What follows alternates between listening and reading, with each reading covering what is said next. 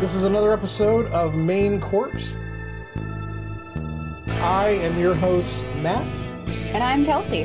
This is Kelsey. We have got a story for you that's going to turn the stomach.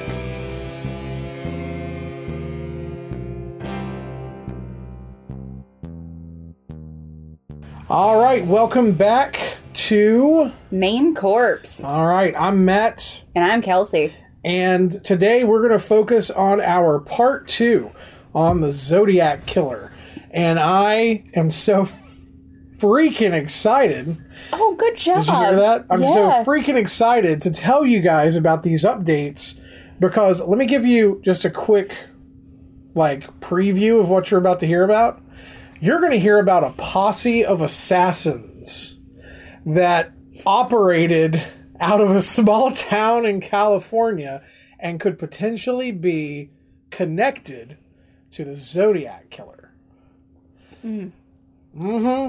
All right, then. This is going to get interesting because it always gets extra freaking weird when I'm around. I want a beep button every time you swear. I said freaking. Yeah, you did. I'm really proud of you. I've caught myself twice. Instead of the F word, I said the freak word.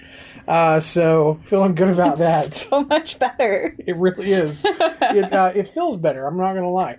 So before we get started, we have delicious, delicious coffees because we have a special dessert episode. This is, I think, the second one we've done where we did a dessert. Yeah. And the first time was also donuts, where we just did a dessert. So I was thinking about that. I was going to suggest we do this for this episode, and I was like, no, we already did donuts from Sweet Nana's, and they're just going to think we in West Virginia, all we have is donuts. There are other things. There are I other promise. things, but I don't want to drive to Morgantown to get Sugar Bar, although we should totally go to Morgantown and get Sugar Bar. Yeah, we should. You know what we could do? We could just go to Morgantown and, one day when it's warm, and just go get a couple things, and we can just record outside, sit at a park bench or something and just record there. People will look at us weird, but we could do it.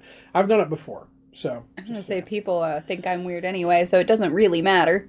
So, the donuts that we have here, so I'm going to go ahead and move one of each over here to my plate. And you can just take this one.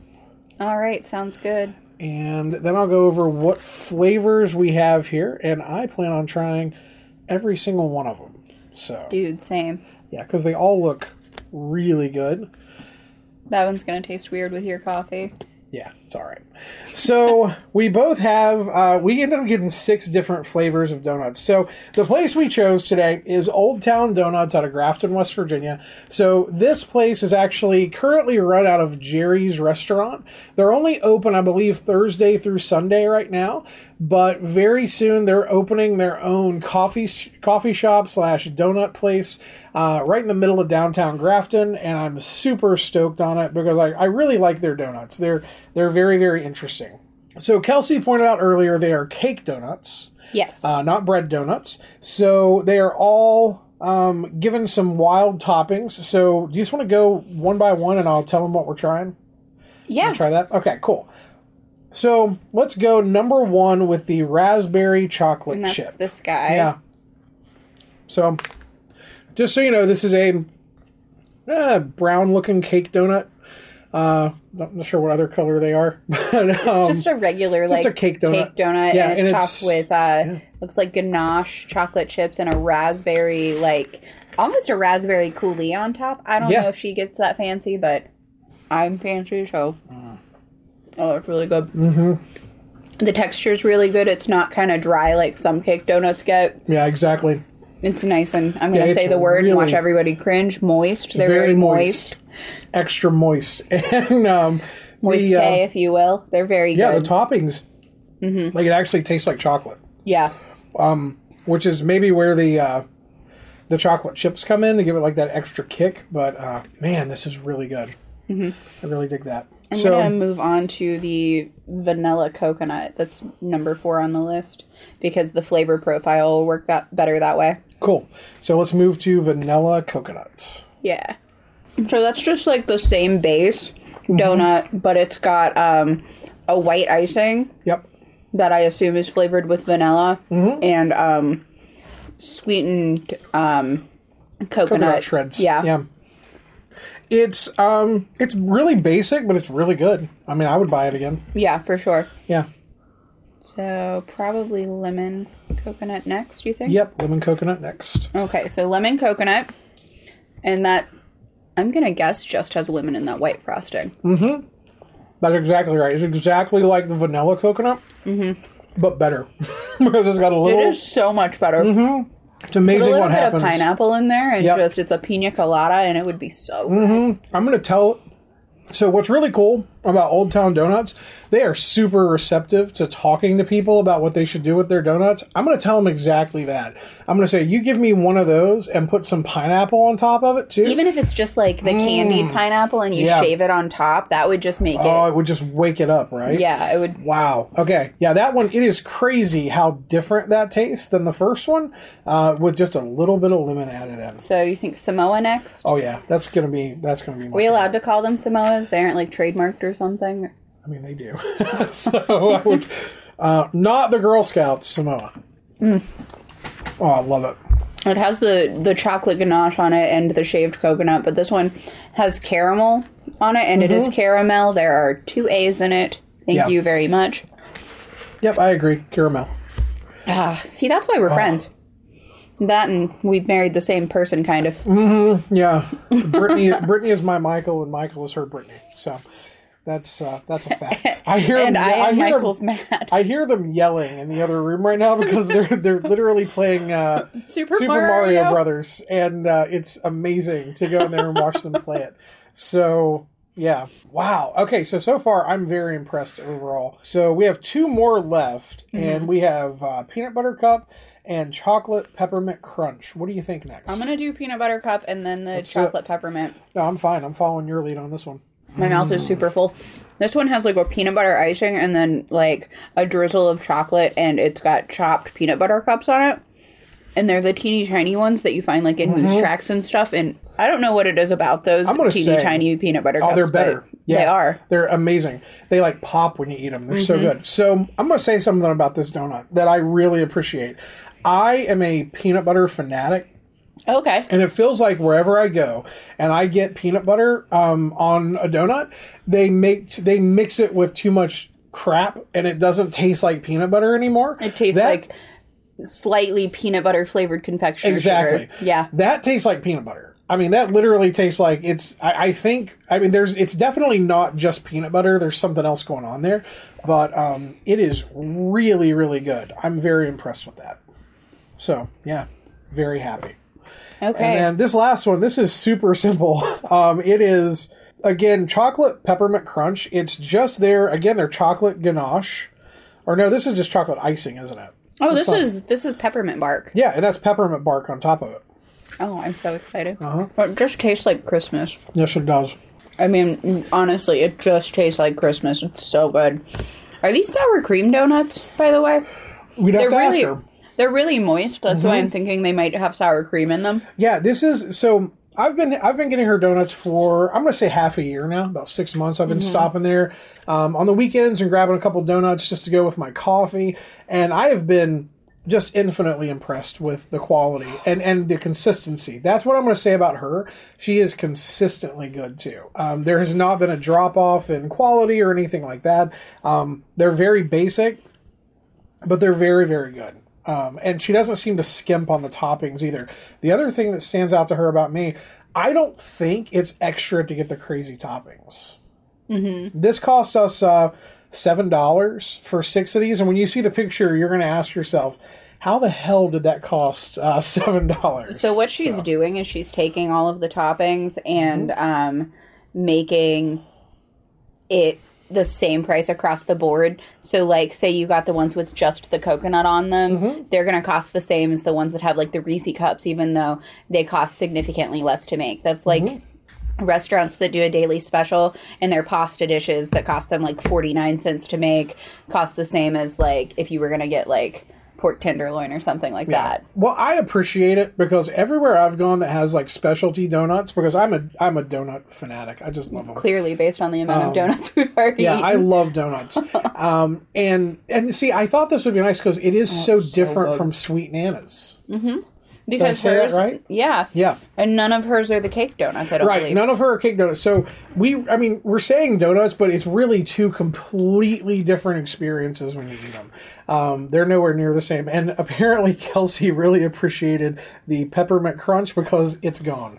I looked over and it's just not there. And it was about to be gone for me too. I have peppermint mocha coffee, so it just made sense. There you go, guys. Again, we're going to share a picture so you guys can see what it looks like.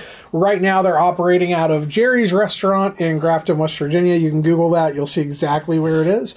And they're definitely open Thursday through Saturday. I'm not sure if they're open on Sunday right now or not.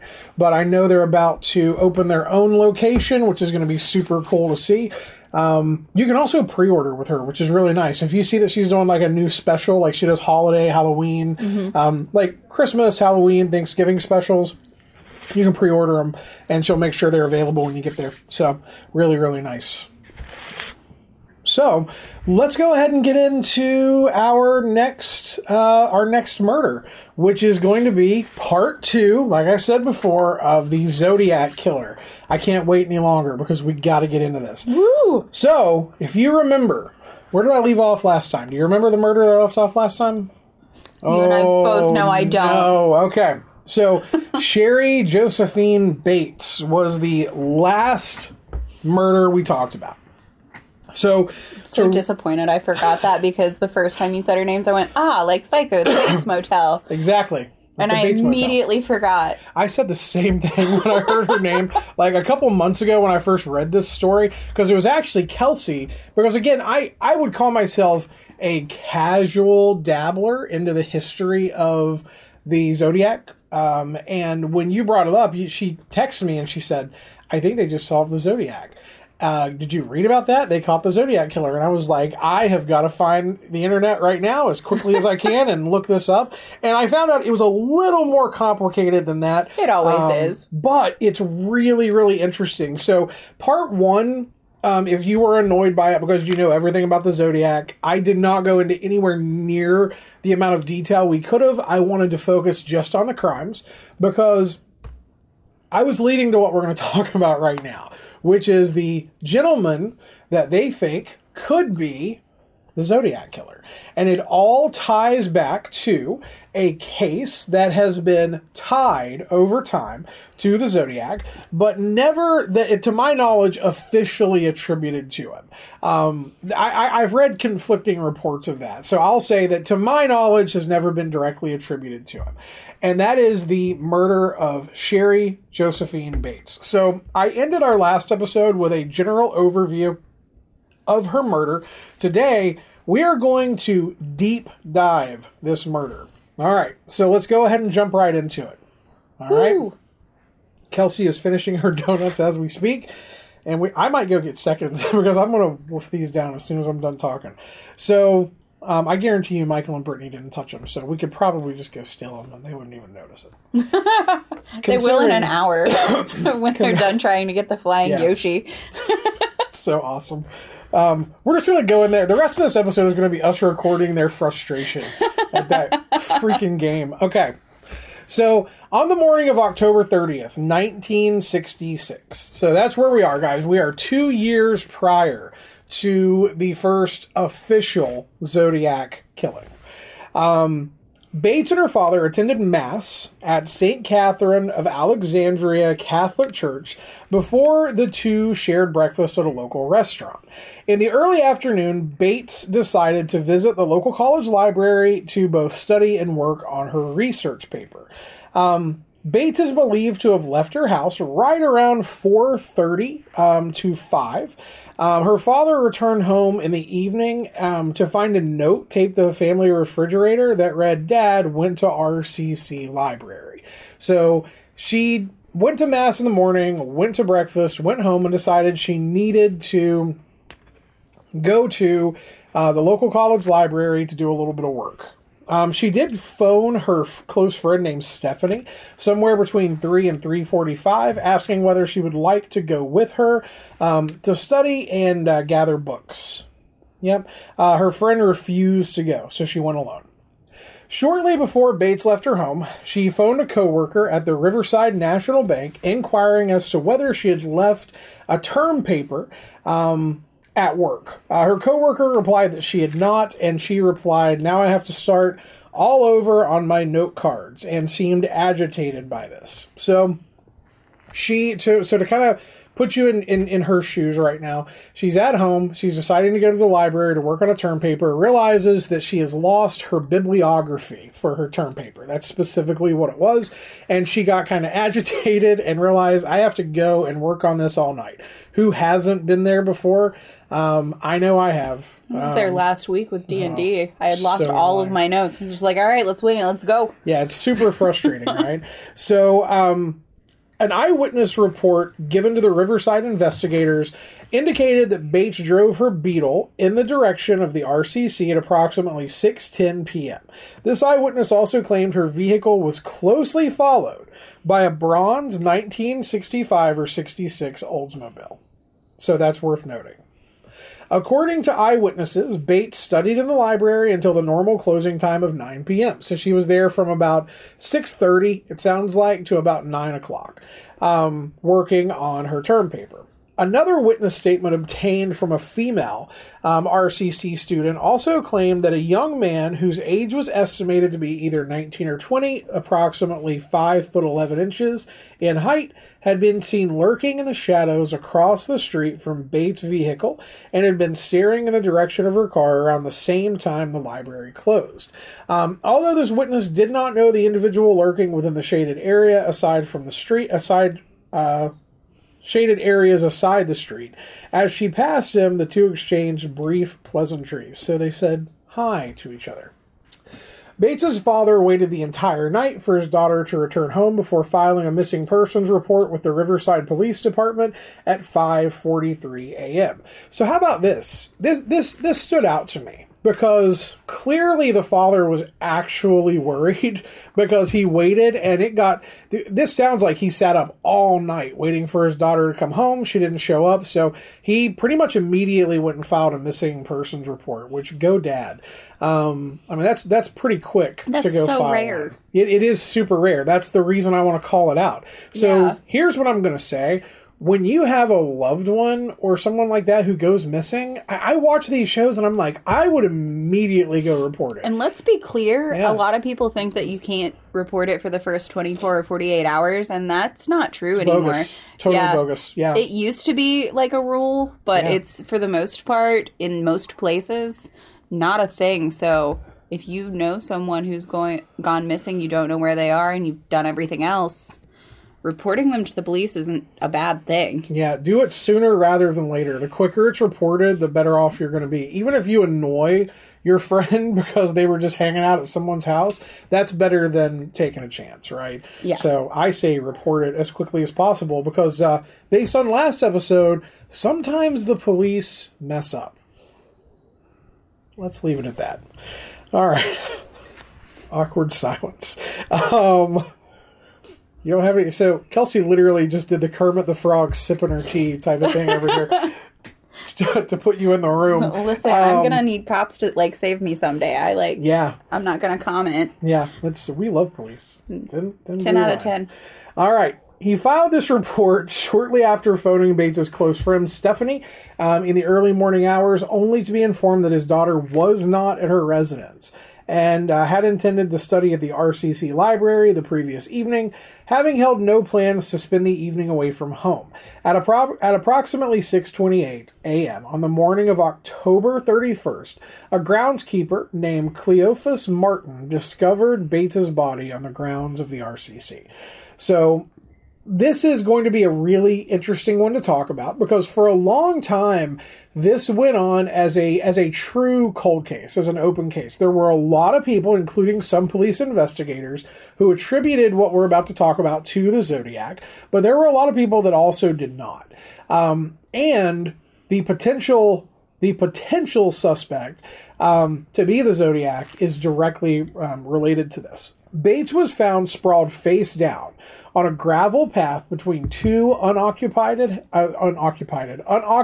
houses on Terracina Drive, close to the library parking lot where she had parked her Beetle the previous evening. She was still dressed in a long-sleeve, pale yellow print blouse and faded red capri pants, and her woven straw bag containing both her identification and 56 cents was found alongside her body. Her clothing was undisturbed, but was saturated in blood. She had been repeatedly stabbed in the chest and left shoulder and suffered severe deep lash wounds to the face and neck. So what I'm going to say is this, and what a lot of people won't talk about, the severe slash wound to the neck was so severe that it almost severed her head. What? Yeah, it almost severed her head. So it was when I say severe, I mean it was severe. By the way, do you ever get like this feeling in the pit of your stomach when you hear what a person had on them when they died? I don't know. Is that just me? Like when you hear that she just had 56 cents, I just immediately like, just like, oh man, this is rough. You could actually do something with 56 cents back in the 60s. Oh yeah, you could like buy a car with that back then. I only have 56 cents. Is that enough to put a down payment on my new car? Yes, it is. Of course. That's how she was paying for college. Yeah, you know what? This rich bitch. I'm just playing. I'm changing my mind. All right. I'm trying to inject some humor in this because this one bothers me. I'm just going to admit it. Like, yeah, I was pretty bothered by the last one I did, so I totally understand. I mean, it's like you kind of you get some of these victims, and there's something about, like, have you ever like read something about a victim and something just hits so close to home, like it reminds you of a friend, it reminds you of something like I remember when I was in college, having, you know, calling friends and being like, hey, let's go hang out at the library and work on stuff. You know what I mean? Right. And it just hits me. I'm like, what would I have done if I had invited my friend to the library and she left and got murdered? You know what I mean? Like it would just be too rough.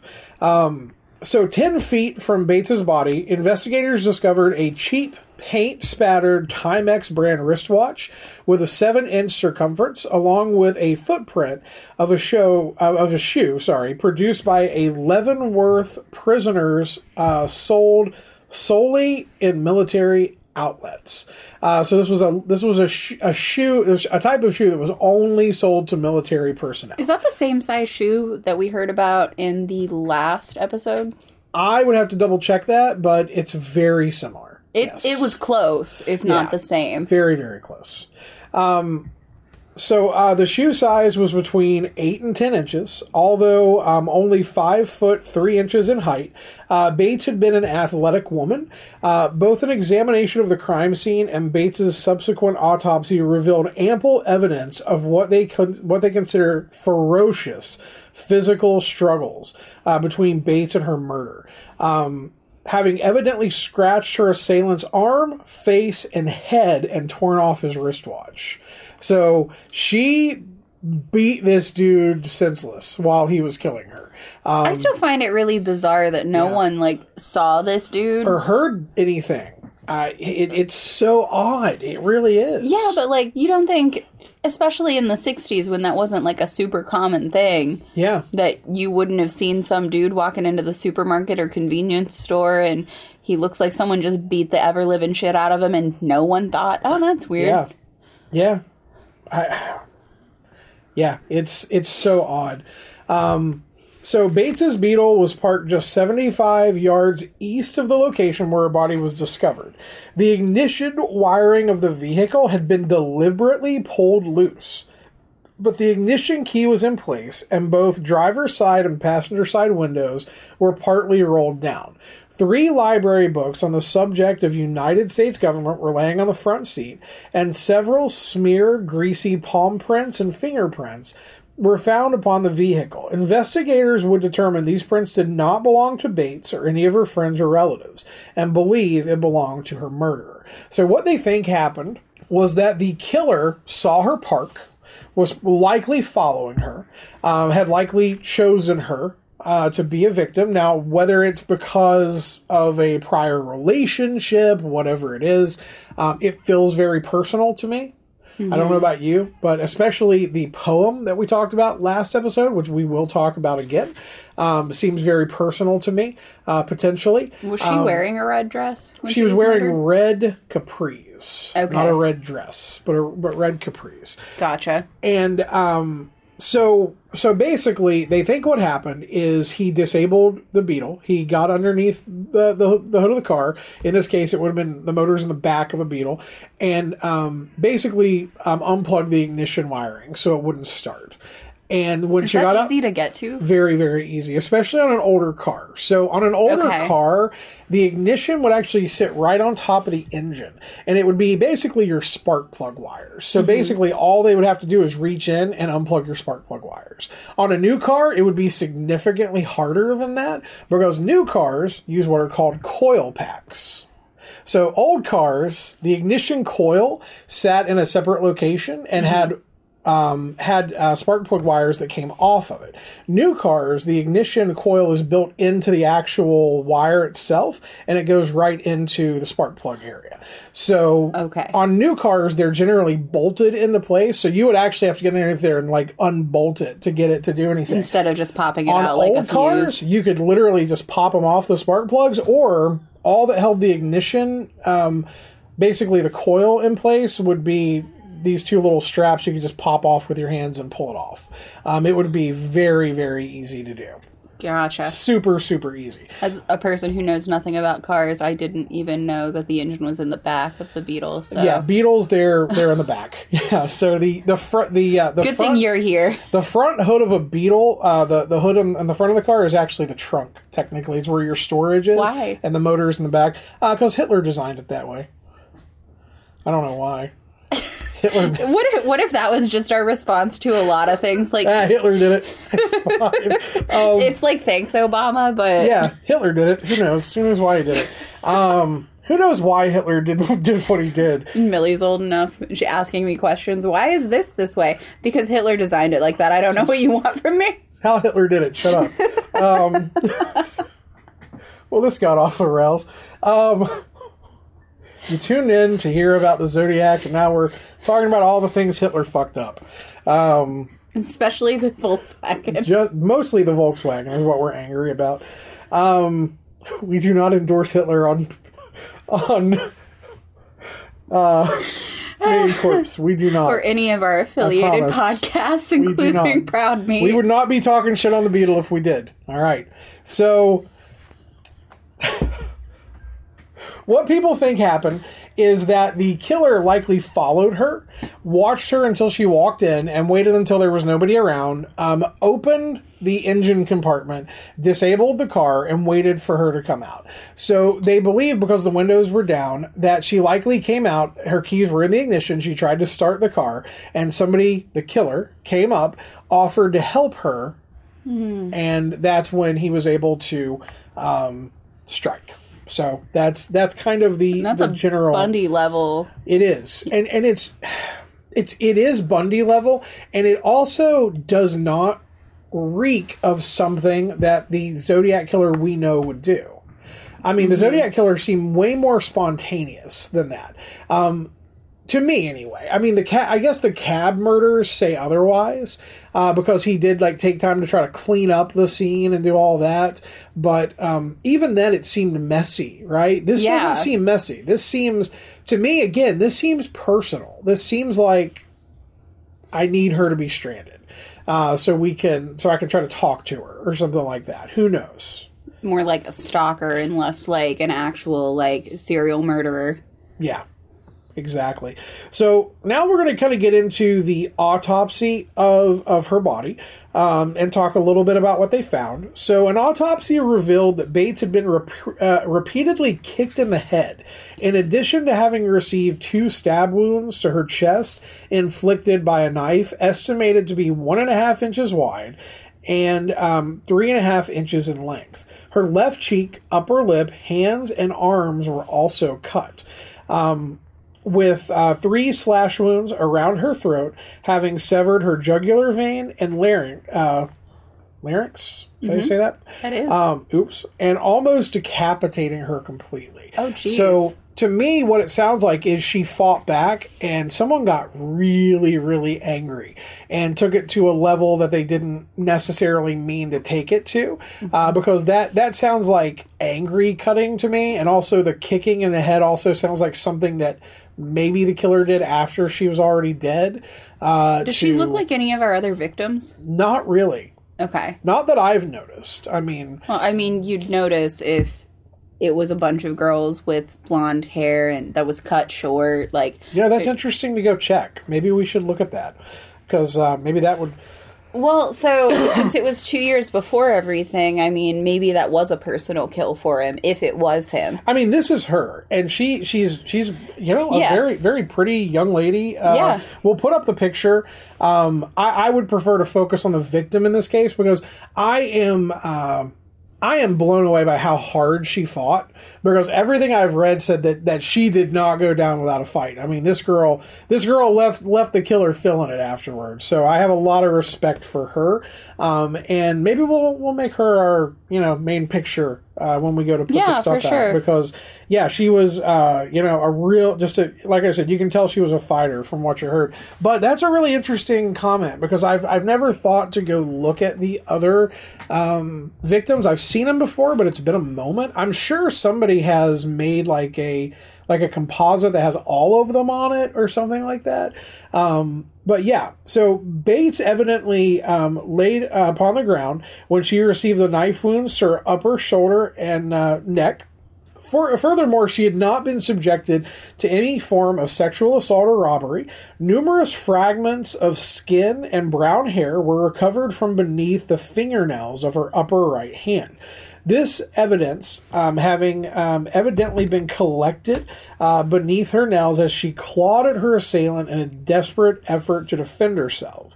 The ground surrounding the body was described in her official autopsy as looking like freshly plowed field. That's how hard she kicked and fought. On November 4th, 1966, she was laid to rest at the Cresslawn Memorial Park in Riverside. Her parents, older brother, and several hundred other mourners were present at the service. So we're going to get more into that here in just a moment. But now we have... Yeah, none of them look even remotely the same. Not even close. Not even close. I mean, you could, if you wanted to pick out similarities, you could, but... not any that would stand out. I mean, the only thing that seems similar in any of them is they were all in couples. Yeah. Except her. And the cab drivers. Yeah. Exactly. So, there you have it, guys. There is the murder. So, now I want to talk about where they started to tie this into the Zodiac. So 1 month after Bates' murder, 2 identical typewritten letters arrived at RPD headquarters and the editorial offices of the Press Enterprise. So here we go. There's your first tie. So this part reeks of the Zodiac. 1 month after the murder, so well before 1968, 2 letters showed up at RPD headquarters and the editorial offices of the Press Enterprise. The author of the letters described in detail a likely scenario as to how Bates had been lured from her vehicle and subsequently murdered. The author described in detail how he had first disabled Bates' car before allegedly watching her attempt to switch on the ignition until the vehicle battery had drained of power. He then offered her assistance, claiming his own vehicle was further down the street, luring her away from the vehicle. According to the author of the letter, after the two had walked a short distance from her car, he had stated to her, "It's about time." Bates had replied, "About time for what?" To which he simply replied, "About time for you to die." Oh, Jesus. Uh-huh. According to the author, he had then clasped his hands over her mouth and pressed a knife against her neck before forcing her to walk to a dimly lit alley where he had proceeded to beat and kick Bates in their initial struggle before stabbing and slashing her to death. The victim of the letters claimed to have known his victim, proclaiming, "Only one thing was on my mind. Making her pay for the brush-offs that she had given me during the years prior." due to the fact that the letters included details on the murder which had not been released to the press, including the fact that the ignition coil and middle wire of the distributor of Bates' vehicle had been disabled. Investigators initially believed that the author of the letter may have been the actual murderer, although later advances in forensic technology, such as DNA retrieved from the letter, did not match the DNA retrieved beneath Bates's fingerprints, making it really unlikely. So, yeah, they eventually were able to test the skin and hair found under the fingerprints against the DNA found on the letter, and it didn't match. But the letter had all of the information that the cops had not released to the public and seemed very, very legitimate. So it is, it's really interesting. It's really, really interesting. So some more potential links to the Zodiac Killer. Again, it's hypothesized that Bate may have been an early victim, perhaps the first victim of the identified serial killer, active in Northern California and called the Zodiac Killer. And this was unidentified for a long time. For a while, it went on and on and on. And as I said last episode, they finally kind of got the two police forces together and figured out there were some serious similarities, including the really, really interesting desk drawing, which I will show you again. Not drawing, but the poem scribbled on the desk, which looks a lot like what was drawn on the side of that door. It is. Looks it's really very, very similar. So this is all leading to one thing. The developments in 2001. All right, so here we have what I wanted to get to. So let's get right to it. I almost gave this away just now because it had the name, and I was like, no, stop it. Don't say that. In August of 2021, the RPD's Cold Case Unit published an update regarding the handwritten correspondence, again stating that the author of the letters claiming responsibility for Bates' murder had been identified via DNA analysis in 2020 and had admitted writing the correspondence. According to the update, the author had initially and anonymously contacted investigators in 2016, explaining that the correspondence had been simply a distasteful hoax. So in 2021, they revealed that they did identify who wrote the letter, and the letter was written as a hoax. The individual expressed remorse and apologized for the hoax, saying that he had been a troubled teenager at the time, and that he had written and mailed letters as means of seeking attention. So the letter was discovered to be a hoax. I mean, that's what I did as a troubled teenager. Exactly. Super angsty me was just like, you know what? I'm going to take credit for some murders today. Sounds like a good thing to do on a Saturday. All my friends are watching football. I'm going to try to get arrested for some murders. So in October of 2021, and this is where it gets good, a group of retired police officers, intelligence officers, and journalists claimed to have solved Bates's murder. And they claimed it was linked to the Zodiac murders, and that the perpetrator in both cases was a man named Gary Francis Post.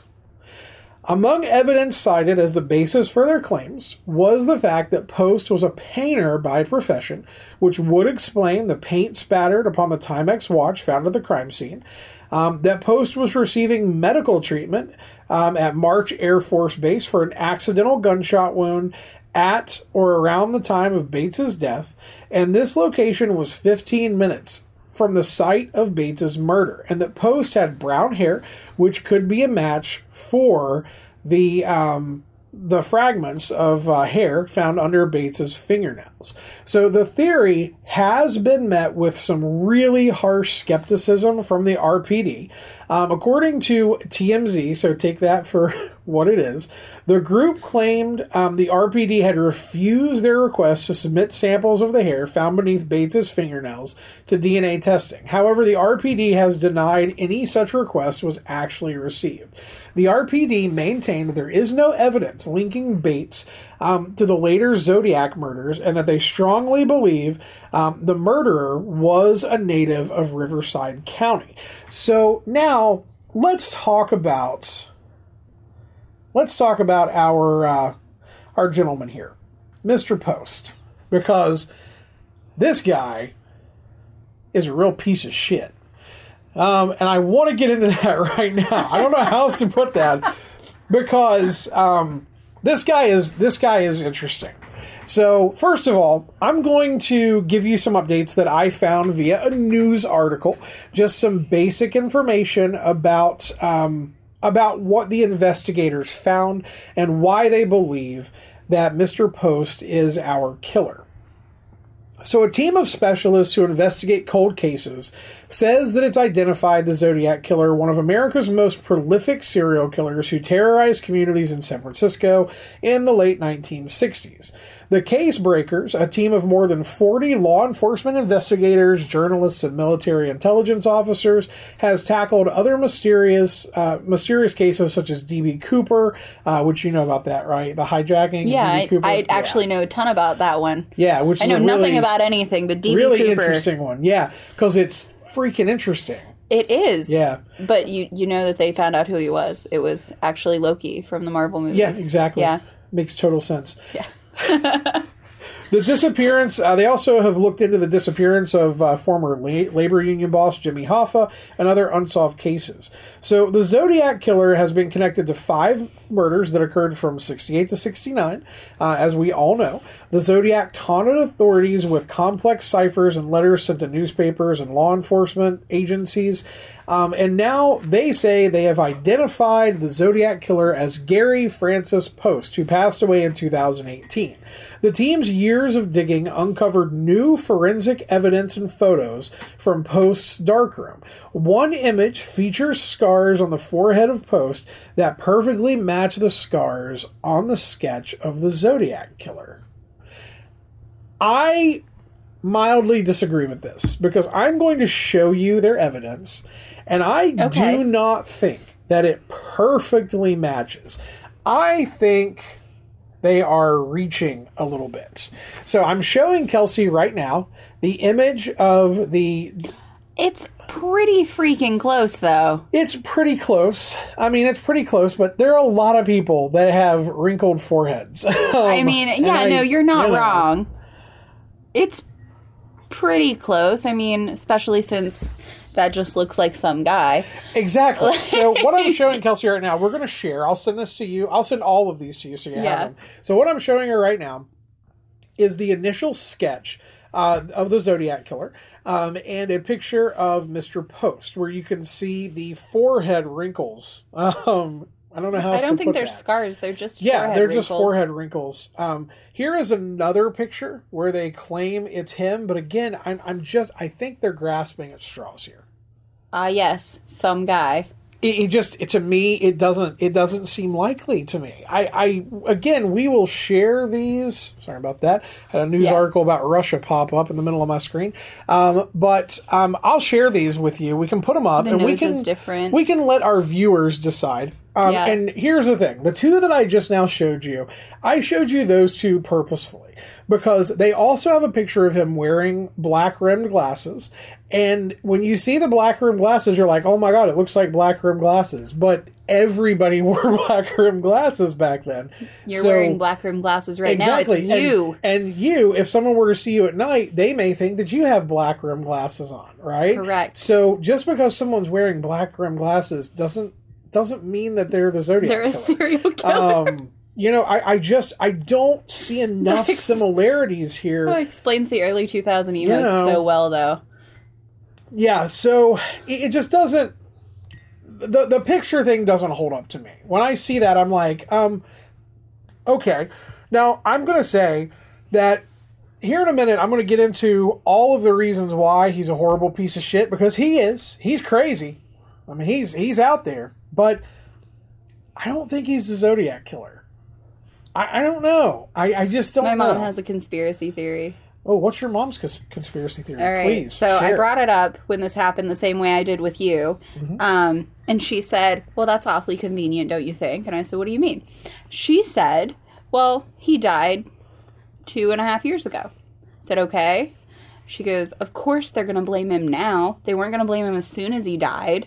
But 2 years after, he's a scapegoat. He's someone who's high-ranking in the government somewhere. And that's why he has yet to be caught. Okay. It's not the worst conspiracy theory I've ever heard. Listen, there are, it seems like every time there's a high-profile serial killer, there's always that. I go to that too sometimes, especially when they can't find him, like Jack the Ripper. I'll do a whole episode about Jack the Ripper, but leading up to everything that we currently know about Jack the Ripper, there were a lot of people that thought the only way he could get away with it is if he were the son of someone really famous, really high-ranking in the government, something like that. But I don't think that's as far-fetched as what some people would. No. I still think the lizard people thing is by far a weirder conspiracy theory. Yeah, also very true though. Yeah, definitely. You know, all lizard folks. We have to have a whole show on the lizard people. Oh, we could do that. You want to go down conspiracy theories? We'll do that all day. This show just got interesting. Yeah. But I think it's far more likely that the police just screwed this up beyond belief, and just not at all unlike the Girl Scout murders. Oh, dude, that one's still. I'm following that closely. Like anytime I see an update, I watch. Are there any updates? Not really, but I'm following like the Reddits that I can find where people talk about it and everything, just to see if anything pops up that stands out to me. All right. So let's talk about some other clues other than the picture, which is not at all convincing to me. I don't know. It's just not.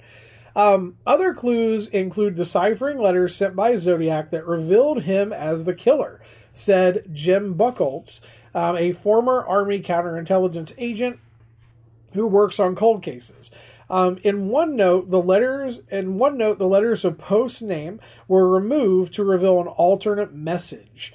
So they said, and this is a quote, "So you've got to know Gary's full name in order to decipher these anagrams. I just don't think there's any other way anybody could have figured it out." So they're claiming that they had to use his name to decipher an anagram that was sent by the Zodiac. The team believes Post also killed Sherry Jo Bates, October 31st, 1966, hundreds of miles south from San Francisco, 2 years before the first Zodiac killing. So they also claim, again, that the cipher had to have Post's name in order to be solved. The following year, authorities received a handwritten letter that led investigators to believe the killings may be linked to the Zodiac Killer. In 2016, investigators received an anonymous typed letter from someone who admitted to writing the earlier note, saying it was a sick joke. We already know about that. So, again, guys, what I'm going to say here is their evidence, and if I missed any evidence, just tell me, their evidence against him seems flimsy at best. I would need to read a little bit more about the anagrams that they, or the cipher and stuff like that they had to use his name to figure out. But I just don't know about this. So this is what they think was evidence enough to say that he was the murderer. And again, I could have easily missed some evidence, but when I went through this earlier, I didn't see any more. So I don't know. What do you think after that? So they're saying they had to have his name to solve one of the ciphers, and they're saying that his forehead wrinkles match the wrinkles in the drawing. So okay, well, I feel like there are other names that could have been utilized in a similar way to do the exact same thing. But I mean, they probably are maybe onto something using a name to figure out the cipher, because like he did say, if you figure this out, you're going to know the name. Yeah. Like I don't know. Like I said, it just I don't know. I just don't know. I don't know about the forehead wrinkle thing. The forehead wrinkle thing. That's a stretch for me. A big time. It's like when you take a command strip off the wall and it just keeps going but won't come off. Like, it's that kind of a stretch. Exactly. So, here's the other thing I want to talk about. And this is a story that was broke by the New York Post on November 26th. So, not that long ago. This year? Yes. Ooh. Yeah, so this is some brand new stuff that I found out. And I'm gonna read this article just pretty much verbatim because I don't know how else I could do this. I am gonna give a trigger warning really quickly. This article that I'm about to read involves some depictions or some. I'm gonna read some stuff that is very detailed about the killing of animals. I'm sorry, Kelsey. I know. I'm sorry. I don't mean to make you sad, but I'm going to do it because you have to understand how big of a piece of shit this guy really was. So this is a story about Gary Francis Post and his posse of thrill kill assassins. That's literally the name of the article in the New York Post. What? Yeah. So this gentleman who was brought up, Gary Francis Post, as the possible Zodiac killer, because they found his name in a cipher, or they used his name to decipher something that the Zodiac killer had sent, and so does that mean 3 of his cipher? No, 2. That'll be 2 now, right? Yeah, or maybe that is the one that was. No, okay. I don't think so. Well, they're claiming they solved it with his name. But again, I don't know about that. And then the forehead wrinkles, my God, lots of people have... I could walk around Clarksburg for 15 minutes and find you someone who might be the Zodiac based on forehead wrinkles. I mean, my God. I mean, you've got a pretty good shot of finding someone who actually is the Zodiac in the middle of Clarksburg, though. Yeah. So let's jump into this. So this is going to be a story about Gary Francis Post and how he led a posse of thrill kill assassins. So, by the way, let's talk really quickly about what tied Post to the potential murder of Sherry. It was the Timex watch with spattered paint on it because he was a painter, and it was the fact that he was visiting a local military base around the same time of the murders. That's all I've really seen that would tie it there. So Gary Francis Post, the Air Force veteran turned house painter who may or may not have been the notorious Zodiac killer, has been revealed as the ringleader of a group of men trained as killing machines. A team of 40 private investigators claimed last month that they've unmasked Post as the Zodiac killer who terrorized the Bay Area. Now through photos and anagram code breaks. So now they tell the Post that after these murders, Post led a bizarre double life in the small Sierra Nevada town. The Zodiac mysteriously dropped out of sight in 1974. As we all know, Post moved to Groveland, California in 1970, according to Thomas J. Colbert, who runs the Case Breakers team, consisting of former cops, forensic analysts, academics, and retired military, and has been working on cases for about 10 years. Working on this case for about 10 years. He came to the High Sierra Sound after marrying a woman who he had a young child with. The alleged killer fronted as a mild-mannered house painter, as well, and was well liked by locals. But he began recruiting young men in their late teens and early 20s as his own personal criminal gang in the picturesque mountain town about 26 miles west of Yosemite. Some 10 men were part of what the locals call the Posse, and they stayed loyal to Post for decades until he died in 2018. He would take them deep in the mountains where they learned to hike and kill, Colbert said. He taught them how to turn a pipe bomb into a bomb that would literally blow up a house, Colbert claims. If new cops moved to town, he would have the posse throw rocks through their windows to get them to move out. He was involved in loaning guns out to suicidal townspeople. According to Colbert, the men would go on hiking trips to the mountains and kill animals for fun. I will leave the next part out and continue for you. Appreciate it. Yeah, exactly. It's really descriptive, I assume. It is very descriptive and very sad. They killed some bears. We'll leave it at that. He described Post as the childlike gang leader from Oliver Twist who rounded up local wayward boys. Colbert added that there was no indication that Post had a sexual interest or sexual relationships with the young men. One posse member, who Colbert identified only as Will, fled Groveland in 2010 after seeing sketches of the Zodiac Killer and confronting Post. So one member of the gang says he confronted him about being the Zodiac Killer and then fled town. Which, again, seeing the pictures, I'm not sure why. It just seems... Maybe he just looked different in person? Maybe in person he looked like the Zodiac Killer. I don't know. Yeah. So, former Air Force Captain Hans Smits met Will, whose real name is Chris Avery, when Avery went to the Santa Cruz TV station to report Post.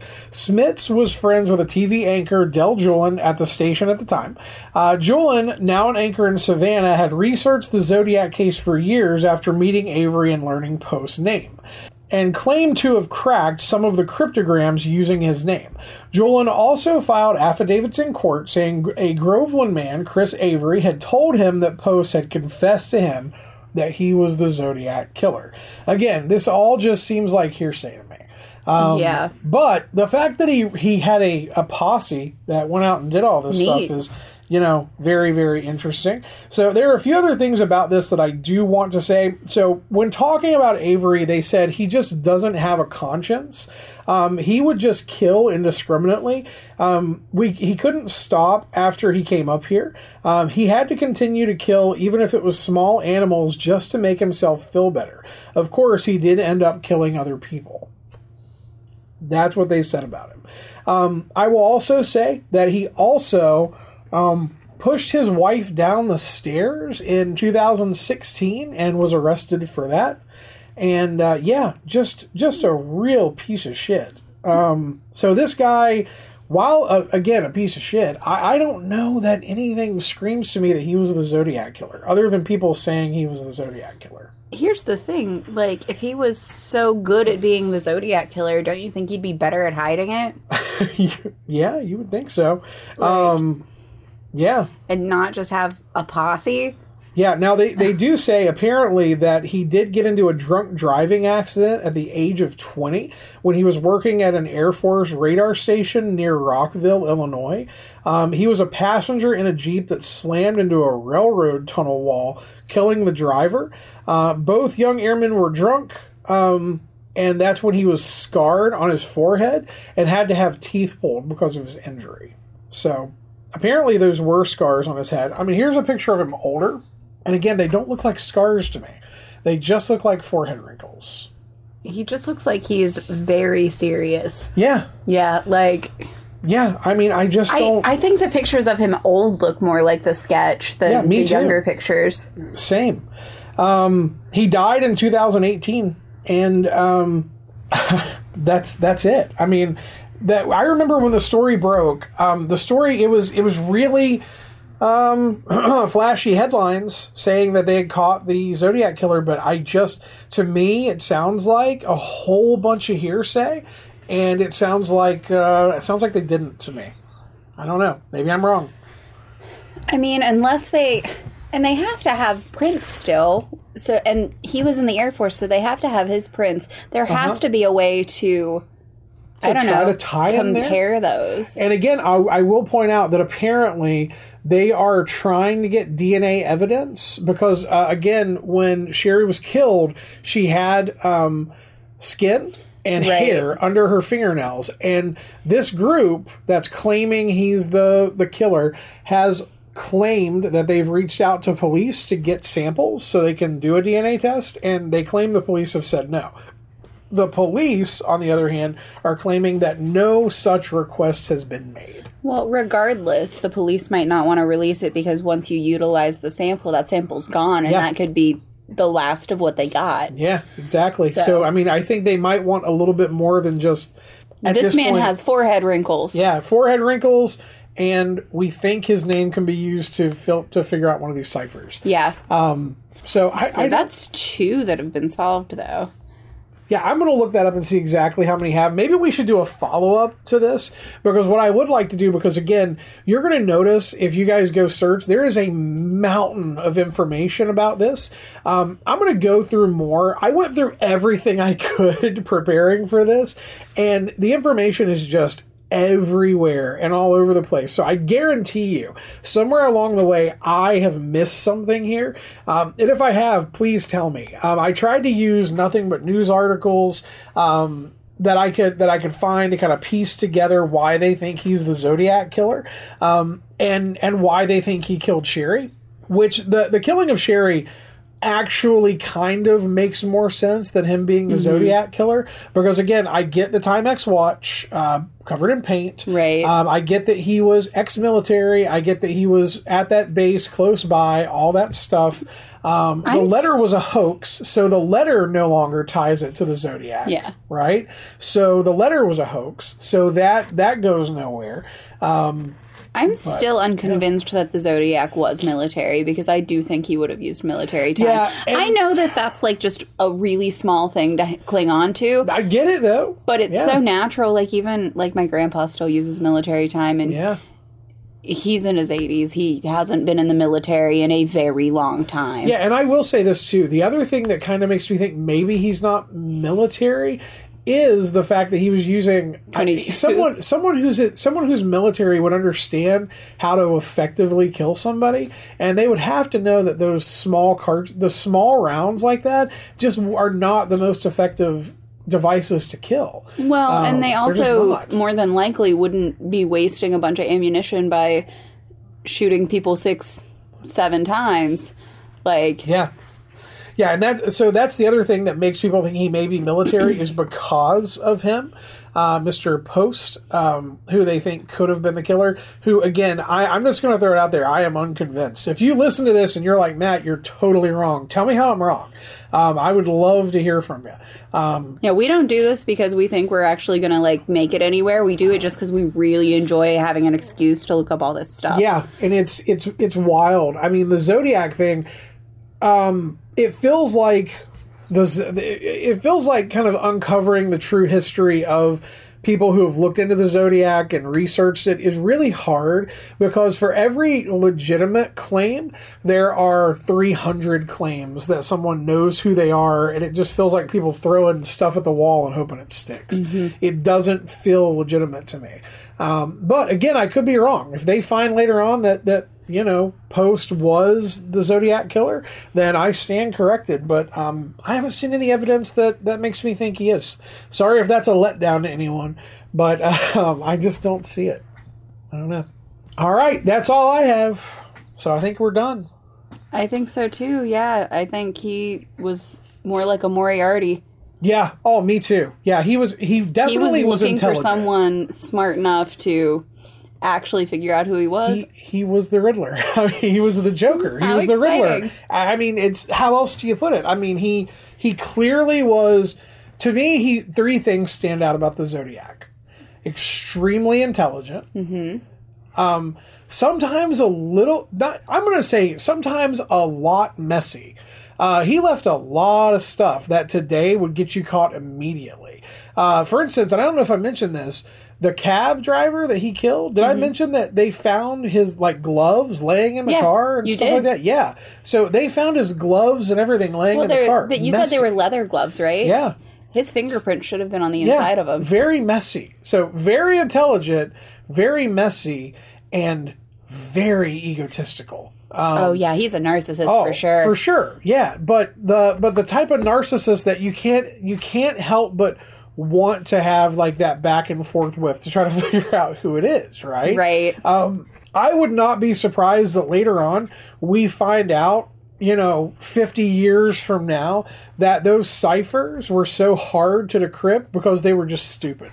I would love to find out that that's the case. I'm going to read the article that you sent me, unless you want to go over it now. We can. Go ahead. Go for it. You've got an article pulled up about it. I do, because I was thrilled when this came out, too. So 3 amateur code breakers are the ones who figured this out. They aren't even professionals. These are just 3 people who knew each other and were bored during the pandemic, basically. One is a software developer, there's a computer programmer, and a mathematician. And they managed to figure out and decode one of his messages. And what it said was, "I hope you're having lots of fun trying to catch me. That wasn't me on the TV show, which brings up a point about me." I am not afraid of the gas chamber because it will send me to paradise all the sooner. Because I now have enough slaves to work for me where everyone else has nothing when they reach paradise, so they are afraid of death. I am not afraid because I know that my new life will be an easy one in paradise death. And the TV show the message refers to is the Jim Dunbar Show. It was a Bay Area television show, and the cipher was sent 2 weeks after a person claiming to be the Zodiac called into the show. And one of the things about him, and I'm sure you guys know this, is he thought that everyone that he killed would be his slave when he died. Yes. So it's really fascinating to me that it took us 51 years and a pandemic and just massive boredom to sort this out.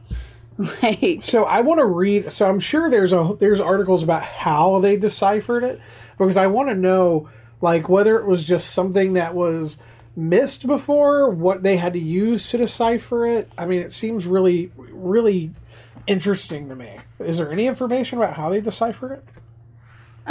So they detailed the process for cracking it on their website and in a YouTube video.